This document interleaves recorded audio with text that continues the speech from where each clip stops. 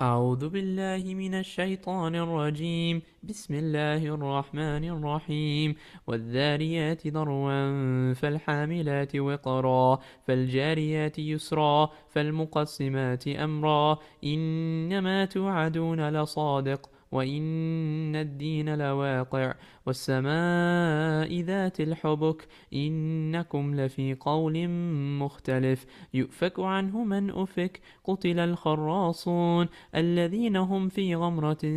ساهون يسألون أيان يوم الدين يوم هم على النار يفتنون ذوقوا فتنتكم هذا الذي كنتم به تستعجلون إن المتقين في جنات وعيون آخذين ما آتاهم ربهم إنهم كانوا قبل ذلك محسنين كانوا قليلا من الليل ما يهجعون وبالأسحار هم يستغفرون وفي أموالهم حق للسائل والمحروم وفي الأرض آيات للموقنين وفي أنفسكم أفلا تبصرون وفي السماء رزقكم وما توعدون فورب السماء والأرض إنه لحق مثل ما أنكم تنطقون هل أتاك حديث ضيف إبراهيم المكرمين إذ دخلوا عليه فقالوا سلاما قال سلام قوم منكرون فراغ إلى أهله فجاء بعجل سمين فقربه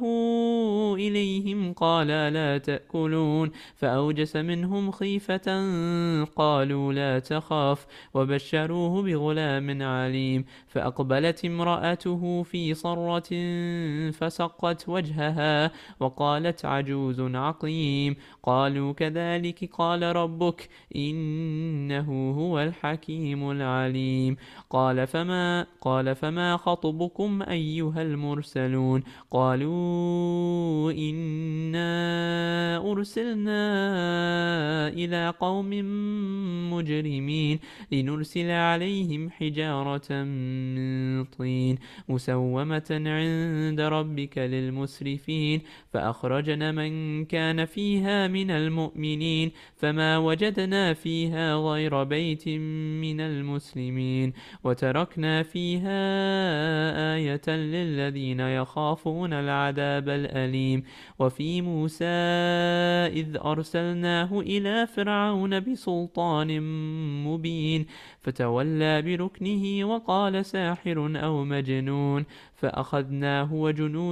وجنوده فنبذناهم في اليم وهو مليم وفي عاد إذ أرسلنا عليهم الريح العقيم ما تذر من شيء أتت عليه إلا جعلته كالرميم وفي ثمود إذ قيل لهم تمتعوا حتى حين فعتوا عن أمر ربهم فأخذتهم الصاعقة وهم ينظرون فما استطاعوا من قيام وما كانوا منتصرين وقوم نوح من قبل إنهم كانوا قوما فاسقين والسماء بنيناها بأيد وإنا لموسعون والأرض فرشناها فنعم الماهدون ومن كل شيء خلقنا زوجين لعلكم تذكرون ففروا إلى الله إني لكم منه نذير مبين ولا تجعلوا مع الله إلها آخر إني لكم منه نذير مبين كذلك ما أتى الذين من قبلهم من رسول إلا قالوا ساحر أو مجنون أتواصوا به بل هم قوم طاغون فتول عنهم فما أنت بملوم وذكر فإن الذكرى تنفع المؤمنين وما خلقت الجن والإنس إلا ليعبدون ما أريد منهم من رزق وما أريد أن يطعمون إن الله هو الرزاق ذو القوة المتين فإن للذين ظلموا ذنوبا